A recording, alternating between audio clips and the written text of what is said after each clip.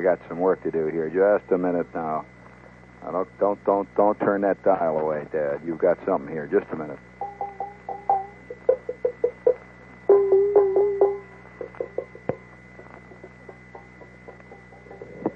Now, see if you can hear this now. I've got a little practice to do here. Just a minute. I'm practicing on a tuned steel drum, which one of the musicians here lent me, and I'm down in Barbados, where the steel drum has attained such a beautiful, high degree of sophisticated musical refinement that the instrument, when it's played properly by musicians who have spent all their lives playing tuned steel drums, it's an incredible sound. Now, I'm not really a Latin American music hippie type. I could take it or leave it alone. But everything seems to work out just right when you're in a country. You know, it's a little eerie to find that when you go from one country to the next, that the music of that country so fits that country that it just seems so logical that you really can't see music developing in any other direction. In fact, I remember one time if there's anything I don't like to hear, generally, it's the sound of a little German pa-pa band. You know, the kind of pa-pa, pa-pa, pa-pa, pa-pa. Well, I spent one night, one of the first times I was ever in Germany, I spent one night in Munich, and from that time on, the German band sounds absolutely right for Germany. And then one time I was up in the Highlands, and I'll never forget that time. And I happened to be in a town well north of Edinburgh, and it was on a Sunday, and the regiment was out giving a little exhibition, and you could hear the sound of those skirling bagpipes echoing from the hills. And again, that's an instrument that has often reminded me of a dentist drill gone ape. But the sound of that skirling bagpipe forever is absolutely right for Scotland. And the tuned steel drum, which you hear down here in the islands, particularly in the south, the far southern islands of the great Caribbean island chains, the steel drum just sounds so right down here that you can't see how they could ever have had any music other than that. But you know, the curious thing about it, that talking to real Bajans down here, they'll tell you that the steel drum band music is not really the intrinsic music of this part of the world. That it's a kind of music that developed a few years back and became very popular and sort of took on a sort of superficial reality, and today is very much part of the life, but it is not the genuine music of this area. Here's what a steel drum sounds like. Now, I'm not going to play any records for you here or anything like that. I have a steel drum right here. It's a little one. This is I guess what would be the equivalent of a soprano steel drum. And you've probably seen them or at least heard of them. And they're made from the end of a steel drum, a regular oil container. And they're not even polished. They're usually painted, and they're tuned with a blowtorch, I understand, and hammered into shape. And all around the outside of it are different areas that are marked with little decorations, so I guess the player can tell what he's looking at. All around the outside are the areas that are tuned to different tones, different chords. And here in the center there are several others. And I'll hit each area as you can hear the different sounds it makes. Now, I'll hit it lightly so that it won't overload the microphone.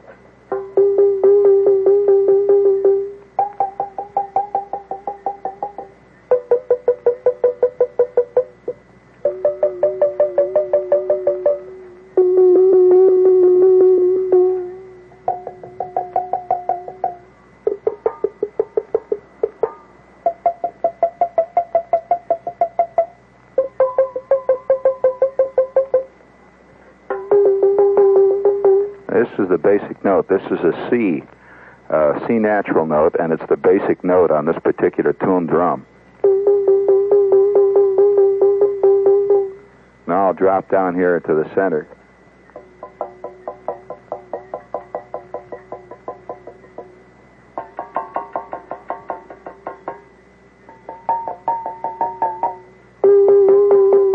That's a nice sound. Listen to that one. Oh, you hear this music down here all over the place, and it's extremely pleasant. In fact, there's a lot of rivalry between the bands that play this kind of music from one place to the other, and they have great names. They're named after all kinds of wild things down here. Some of them are named after airlines. Others are named after popular record groups. There's even one down here called the Beatle Fanciers, and they have names that are unconsciously funny a lot of times, but the musicians themselves are really fine musicians, and they work away at this, and it's a kind of soap culture that's developed down here in the islands. Now, if you haven't heard any of the shows we've done before, and if you wondered what you're listening to, about a week ago now, it's been almost a week, I flew down to the islands of the Leeward Island Group. That's Leeward. More properly, I suppose, pronounced Leeward Islands, but it's always pronounced Leeward in the old salty sea fashion. And these islands are way down at the very base of the island chain, which extends from the Florida Keys all the way down through the Caribbean in a great arc, almost to the very shores of Venezuela. And that in fact, the Venezuelan influence is very strong on this island. I happen to be tonight doing my last broadcast from the island of Barbados, which is one of the larger islands down here, and probably one of the best known. Although in a strange way, these islands have hardly ever really been touched by tourists, and that's great. I don't have anything against tourists. I'm, after all, probably as much a tourist as the next guy. But one of the things you notice about Barbados is that the tourist down here is not nearly as omnipresent as he is in islands up north of us here, places like Puerto Rico, Nassau, Bahamas. And for that reason, the life down here is much more natural and a lot less influenced by the Howard Johnson philosophy. It's an easy, natural way of life. And the island itself is around 1900. I think you hear different versions of just how far it is. But depending on whether you fly one way or fly another, the island is between 1,900 and 2,000 miles from New York City, almost directly due southeast. If you drew a line almost southeast of New York, straight on down, you'd be right at Barbados. It's one big town, it's Bridgetown. There's 250,000 people on the island. And it's one of the most beautiful places on the face of the earth. It's really a genuine tropical paradise. You know, one of the people that they talk a lot about down here, and his influence, of course, it's not that he has an influence, but his name, very important in these islands, down this far, is Robert Louis Stevenson. His Treasure Island and a few other things he wrote are centered around the Leeward Island groups. And one of the very first things that I remember as a kid being impressed with something I read was out of Treasure Island. In fact, if my memory is correct, and it usually is pretty accurate, I didn't even read this particular passage. It was read to me. I recall that once in a while, when I was a little kid, my mother used to have a habit of reading to us, and before we go to bed, she would read something that she thought we would like. She'd read maybe 15, 20 minutes before we finally got too tired and corked off. But I had gotten as a gift from one of my aunts, I believe it was Aunt Gwen, and she gave me a book which was far too heavy going for me to read. I think I was around 5 years old or 4 or something like that. And she gave me this beautiful illustrated copy of Treasure Island by Robert Louis Stevenson. And the thing that really got me, I remember this particular passage, was the description of Treasure Island and the boat, the beautiful boat that they had, as it was lying at harbor, lying in a cove under the moonlight. And Jim was swimming to the side of the boat. I don't even remember the story exactly, but I remember Jim was swimming through this sparkling water, and the moon was hanging above, and it was trickling down through the rigging of the ship as it was creaking at anchor. And he climbed up the side of the boat, and I remember that image so vividly that I would have to say that it was probably the strongest literary memory that I had in my early days. And in fact, it even remains today one of the strongest images. And from that time on, I think we all naturally fall in love with islands. We love the whole idea of an island. And from that time on, this whole idea of Treasure Island and the Lured Islands. There's a town about 6 or 7 miles from right where I'm sitting right now. I'm sitting in a place called Settlers Beach. I'm sorry. It's called Settlers Beach Inn, and it's really not an inn. It's a series of little chalets right on the shore of the Caribbean. And if you listen in the background, you can probably hear the sound of the waves as they come lapping up on the shore about 100 or maybe 150 feet from me. You can probably hear the sound of birds and frogs and one thing and another here, because the air is alive with birds and animals down here in these islands. And smells. The smells are out of this world. I mean, you wake up to the smell of frangipani. You wake up to the smell of these great blossoms that grow on the trees down here. But getting back to Robert Louis Stevenson and the color of this part of the world, even the names are exciting. There's a town that's just about, maybe 4 or 5 miles up the coast here from us.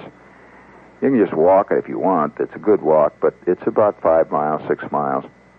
A town that's laying right on the coast called Spice Town. Just a name, Spice Town.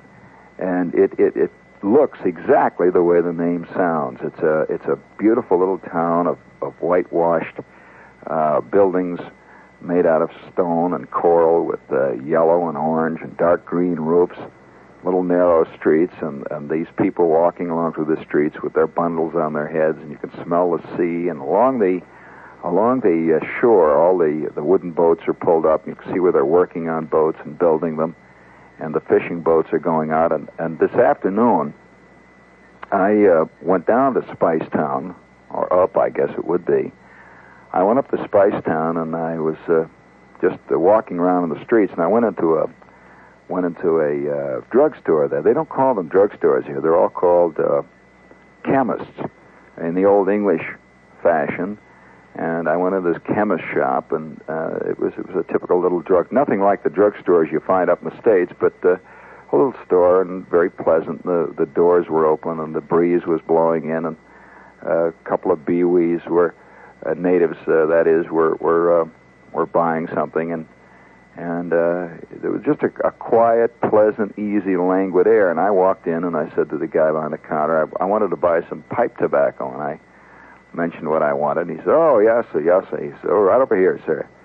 And we not haggled really, we discussed pipe tobacco for about 10 minutes, and he was an aficionado, and I gave him I gave him the money and walked back out into the street. I paid him with a Biwi dollar, and he gave me some change, and I walked out into the street, and somebody waved to me going by in a truck. Everybody waves here on the street, by the way. As you drive along, you're just barreling along, or if you walk along, most people will wave to you. And in fact, it's just a general national habit, I guess. And they'll wave and they'll smile and they'll call each other out the window, even if they don't know each other. And it's just a genuinely pleasant feeling. This afternoon, to get to a little reporting, I had a chance to meet some of the people from the local radio station. Apparently the word got out that I was down here, and there's a very closely knit underground of radio people, and all of a sudden I got a telephone call here. Somebody wanted to see me, and I went over and saw him, and I had a couple of drinks and sat around and chewed the fat with some of the local radio guys. And by the way, speaking of radio and the underground network, this is good old friendly WOR in the heart of New York City, big old fun town. I suppose we could be called Spice Town if you look at spices in another way. And this is me broadcasting from Barbados tonight. Hey, it's me back again. Oh, boy, I'll tell you, this climate down here makes you just about on the verge. It's getting out of hand every place you go. You know, this afternoon, I was with a group of people, all of whom were total strangers to me, and we were standing there holding rum punches. And by the way, if you can't tolerate a rum punch, you better be careful about coming down here to the Barbados area. This rum punch is about as ubiquitous as Diet Yoo-Hoo is in New York. I'm standing there holding a rum punch when all of a sudden a guy comes up out of the crowd, tall, thin, bearded guy with gaunt eyes. I might have known when I looked at him what I was about to hear. And he stood before me for a second, and then somebody leaped out of the crowd and said, this is Charlie Apparat from the U.S. Embassy. I want you to meet him, Gene. And I said, gee, how are you? And he stuck his mitt out, and he said, Excelsior, you fathead. And he said, I've been a listener since the Wanamaker days. And instantly there was a rapport there, and all the West Indians around us sort of stood around with their mouths hanging open because they didn't know what we were talking about. And for 20 minutes we sat and had long and involved and convoluted backslappings, yelling and hollerings about the Nedix incident, the incident of the Wanamaker store, the incident of the kite flying, Excelsior, you fathead, I Libertine, and the whole scene. And then we went off down the street, and I got a chance to, through him, he was from the U.S. Information Service. Isn't it great to know that a listener is one of the big shots in the USIS down here? That's a true example of subversion at work. But we went down the street to the radio station, and I just can't help it. I had to go see the radio station. It's a great, nice set of studios. And I spent an afternoon chewing the fat with newscasters and news writers and guys that did disc jockey shows and one thing and another. And I don't know, it was like a visiting plumber. And so we recorded an interview, and that should be on the air here, maybe tomorrow or the next day. But unfortunately, by that time, we'll have left this island. In a few hours, I will be taking a plane. We'll be flying on one of the island aircraft. There's a little airlines down here called LIAT, Leeward Island Air Transport. A little airline that flies nothing but to the Leeward Islands. They hop from island to island. They take you down to Grenada, and they'll take you from Grenada down to Guadalupe and up to Barbados. And these are the Leeward Islands, the whole group of them down here. And I am what I suppose is called in the language of the tourist magazines, I'm island hopping. But these islands that we're hopping to are not just any islands. These are the islands of the Leeward Island group, and they're very special. We're going to fly, in fact, I'll be seeing that tomorrow. We're going to fly over one of the most exotic of all the island groups in this area, the Grenadine Islands. And obviously this is the place where grenadine originates, which is used in many drinks. But up until just very recently, these islands were accessible only by yacht and perhaps the very rare or occasional ship that would put into them, but they were almost inaccessible. And I understand some of the most beautiful islands in the world, and very, very wild and almost totally untouched. And they're putting in a few little airstrips on the Grenadine Islands, and very shortly, I guess, people will be able to visit them. But we're going to fly over them, and I'm going to get some information on them. But this part of the world down here has an exotic flavor that is very different from any place I've ever. And by the way, is quite different from what you generally think of as Latin America. The further on down you get into these islands, because you see, islanders live a very insulated life. Their life is very much removed from the life of people even just 100 miles or so away from them. That's one of the first things you learn down in this area, that when you leave one island to go to another island, which may be only maybe 75 miles away, you're really leaving one country and going to another country. And even geographically, they're different, because you may go to one island that is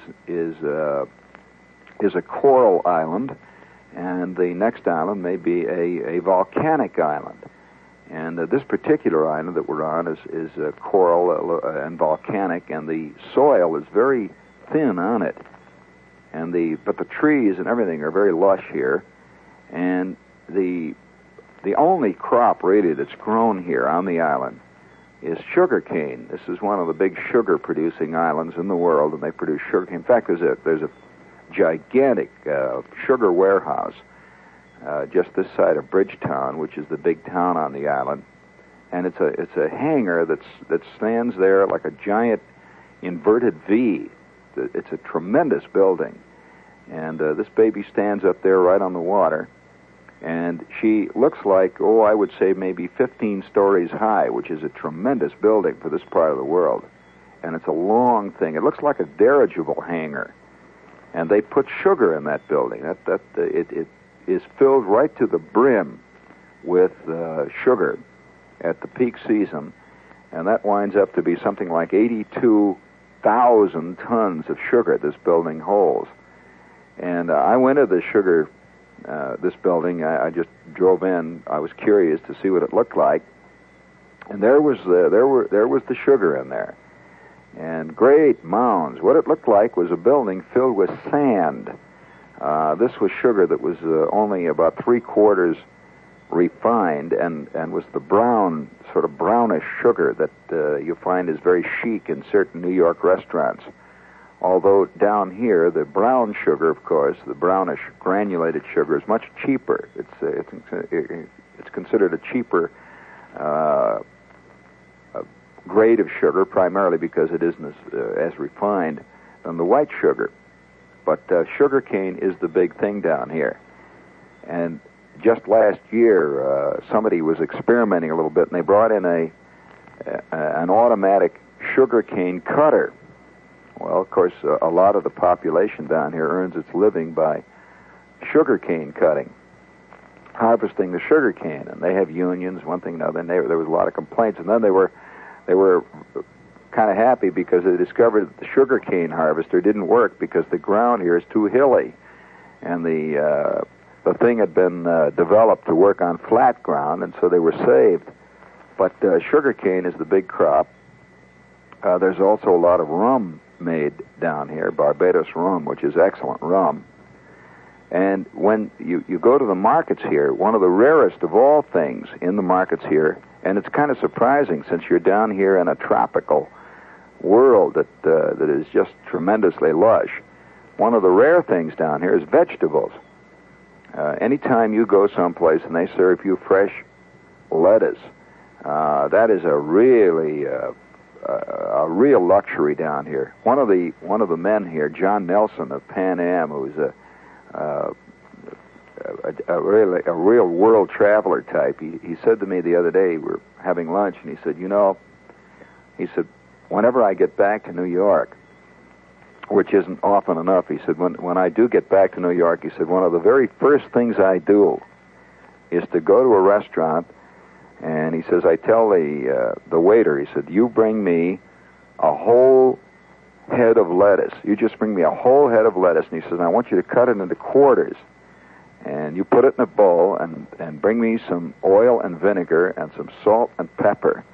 And just leave me alone for about 20 minutes. And he says, when that baby comes, he just cuts it in quarters. He puts that little pepper and a little salt on it and sprinkles. He says, he says, there is no taste in the world like green vegetables when you don't get them very often. And that's something we take so much for granted, we don't even think about it. But down here, the vegetables are really a thing to be prized. Now, why is this? Well, that's a strange story.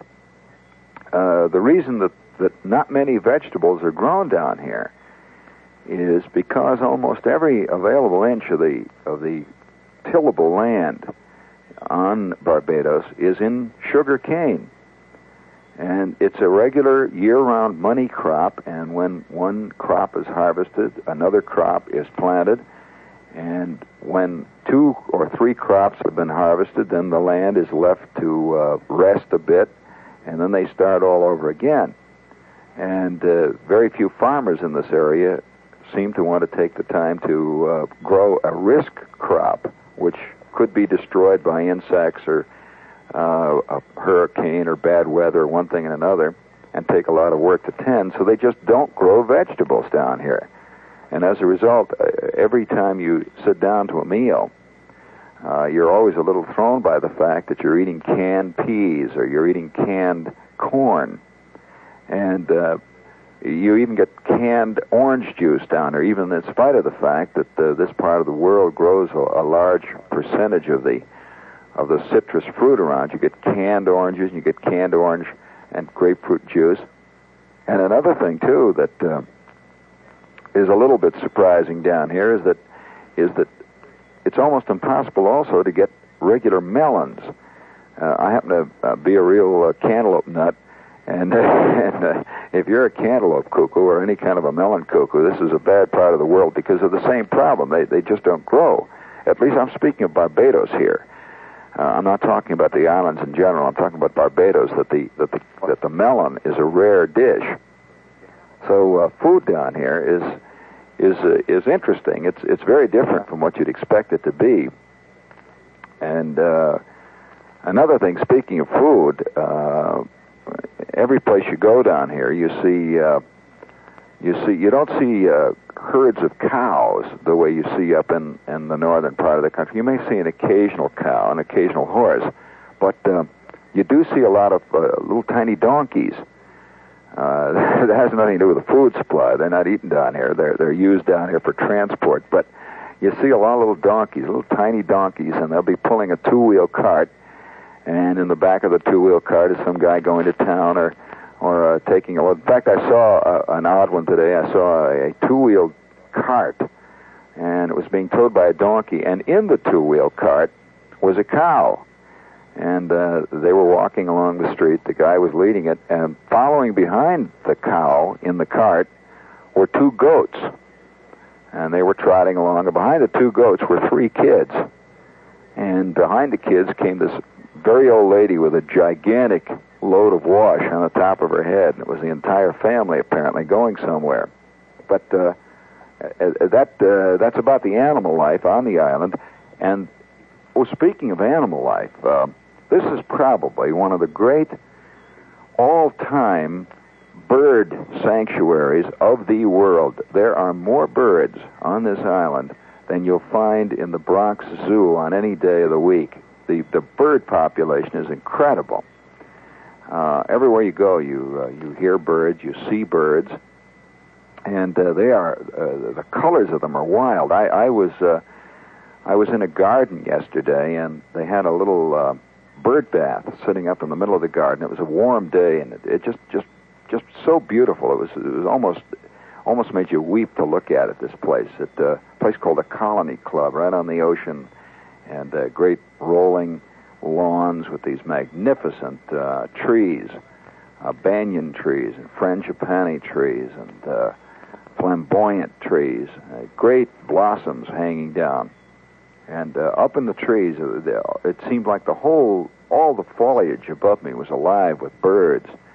And the bird bath, I noticed the bird bath sitting there, and as soon as the shade hit the bird bath, a crowd of birds descended on this bird bath for the water. And I walked right up to them, and it was a collection of birds, I'll tell you, that was out of this world. Yellow, green, blue, purple, short tails, long tails, yellow beaks, green beaks, and this great horde of tropical birds climbing up one on top of the other, pecking away at the water, was a sight that, well, you know, it's tropical. That's it. It's pure tropical. But the tropics will always be to me the image of pirates and the idea. Of course, you hear so much about pirates, so much corny stuff is done on the world of pirates down here. That once in a while it would be great if somebody really did some serious work on just what pirates were. And you know, pirates really didn't look much like Errol Flynn, for any of you that have any doubts about it. And they didn't act much like Errol Flynn or Douglas Fairbanks. The pirate was a very different breed of cat, and a lot of the pirates down here, apparently in this area, had a tremendous urge later in life to become very respectable citizens. One of the big pirates that operated out of Barbados was a guy that put lights out on the reefs around here. And once in a while a ship would be lured to the shore by these lights, and thinking that he was further out than he was, he would tear the bottom out of his boat, and then they would loot the boat. But the pirate world, I think, has hardly been touched.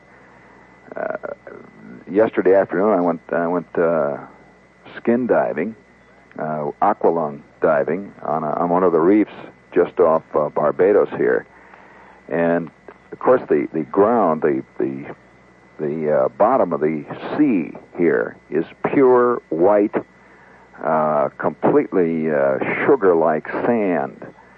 The sand is so white that it's almost blinding to look at, and this tremendous coral reef that was in water of about 30 or 40 feet deep was just lying down there in that dark blue-green sea. And if you've never done any aqualung diving, this is a sport that has to be. There's no way to talk about it. In fact, the movies and the things you see done on diving just don't quite say what it's like to actually dive, particularly when diving on a coral reef down here in the Leeward Islands, which is one of the great coral areas of the entire world. And this coral lies on the bottom, and you've probably seen movies of it, but the movies never can do justice to the reality of this thing. And I was floating along, swimming along about 25, 30 feet below the surface, right over the reef, and 2 or 3 long, thin, silvery barracuda drifted by. Down in this area, there aren't too many sharks in this area. This is not a big shark part of the world, but that is around this island. Now, again, I must say that anything I say relates to this particular island, that this changes from island to island. And I'm talking in this case of Barbados, as it's pronounced down here, Barbados. But these beautiful barracuda, which is a fish that's very common down here, these 2 long, silvery blue torpedoes just drifted by with their great big dish eyes, and they looked at me for a minute, and then with a flick of the tail, they went drifting on past and down the reef and disappeared over the white sand. Now the barracuda is an infamous fish, but they'll tell you down here that they won't give you much trouble unless you give them trouble.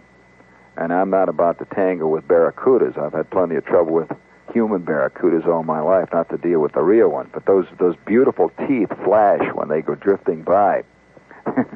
And speaking of fishing, I wish I had more time to go on about this, but all yesterday afternoon I spent on a little diesel-driven cabin cruiser, a real tough little fishing ship, not a deep-sea fishing ship. I went out deep-sea fishing on this little boat called the Albacore, owned by one of the guys here, and operated for us this afternoon by a Biwi captain who knew every inch of the reef. And worked in nothing but a pair of khaki shorts, and we drifted back and forth over the reef. And I'd love to tell you that I landed a 700-pound marlin, but the shepherd luck held good, and so for 4 hours I drifted back and forth over some of the greatest fishing grounds in the world and didn't even get so much as a nibble.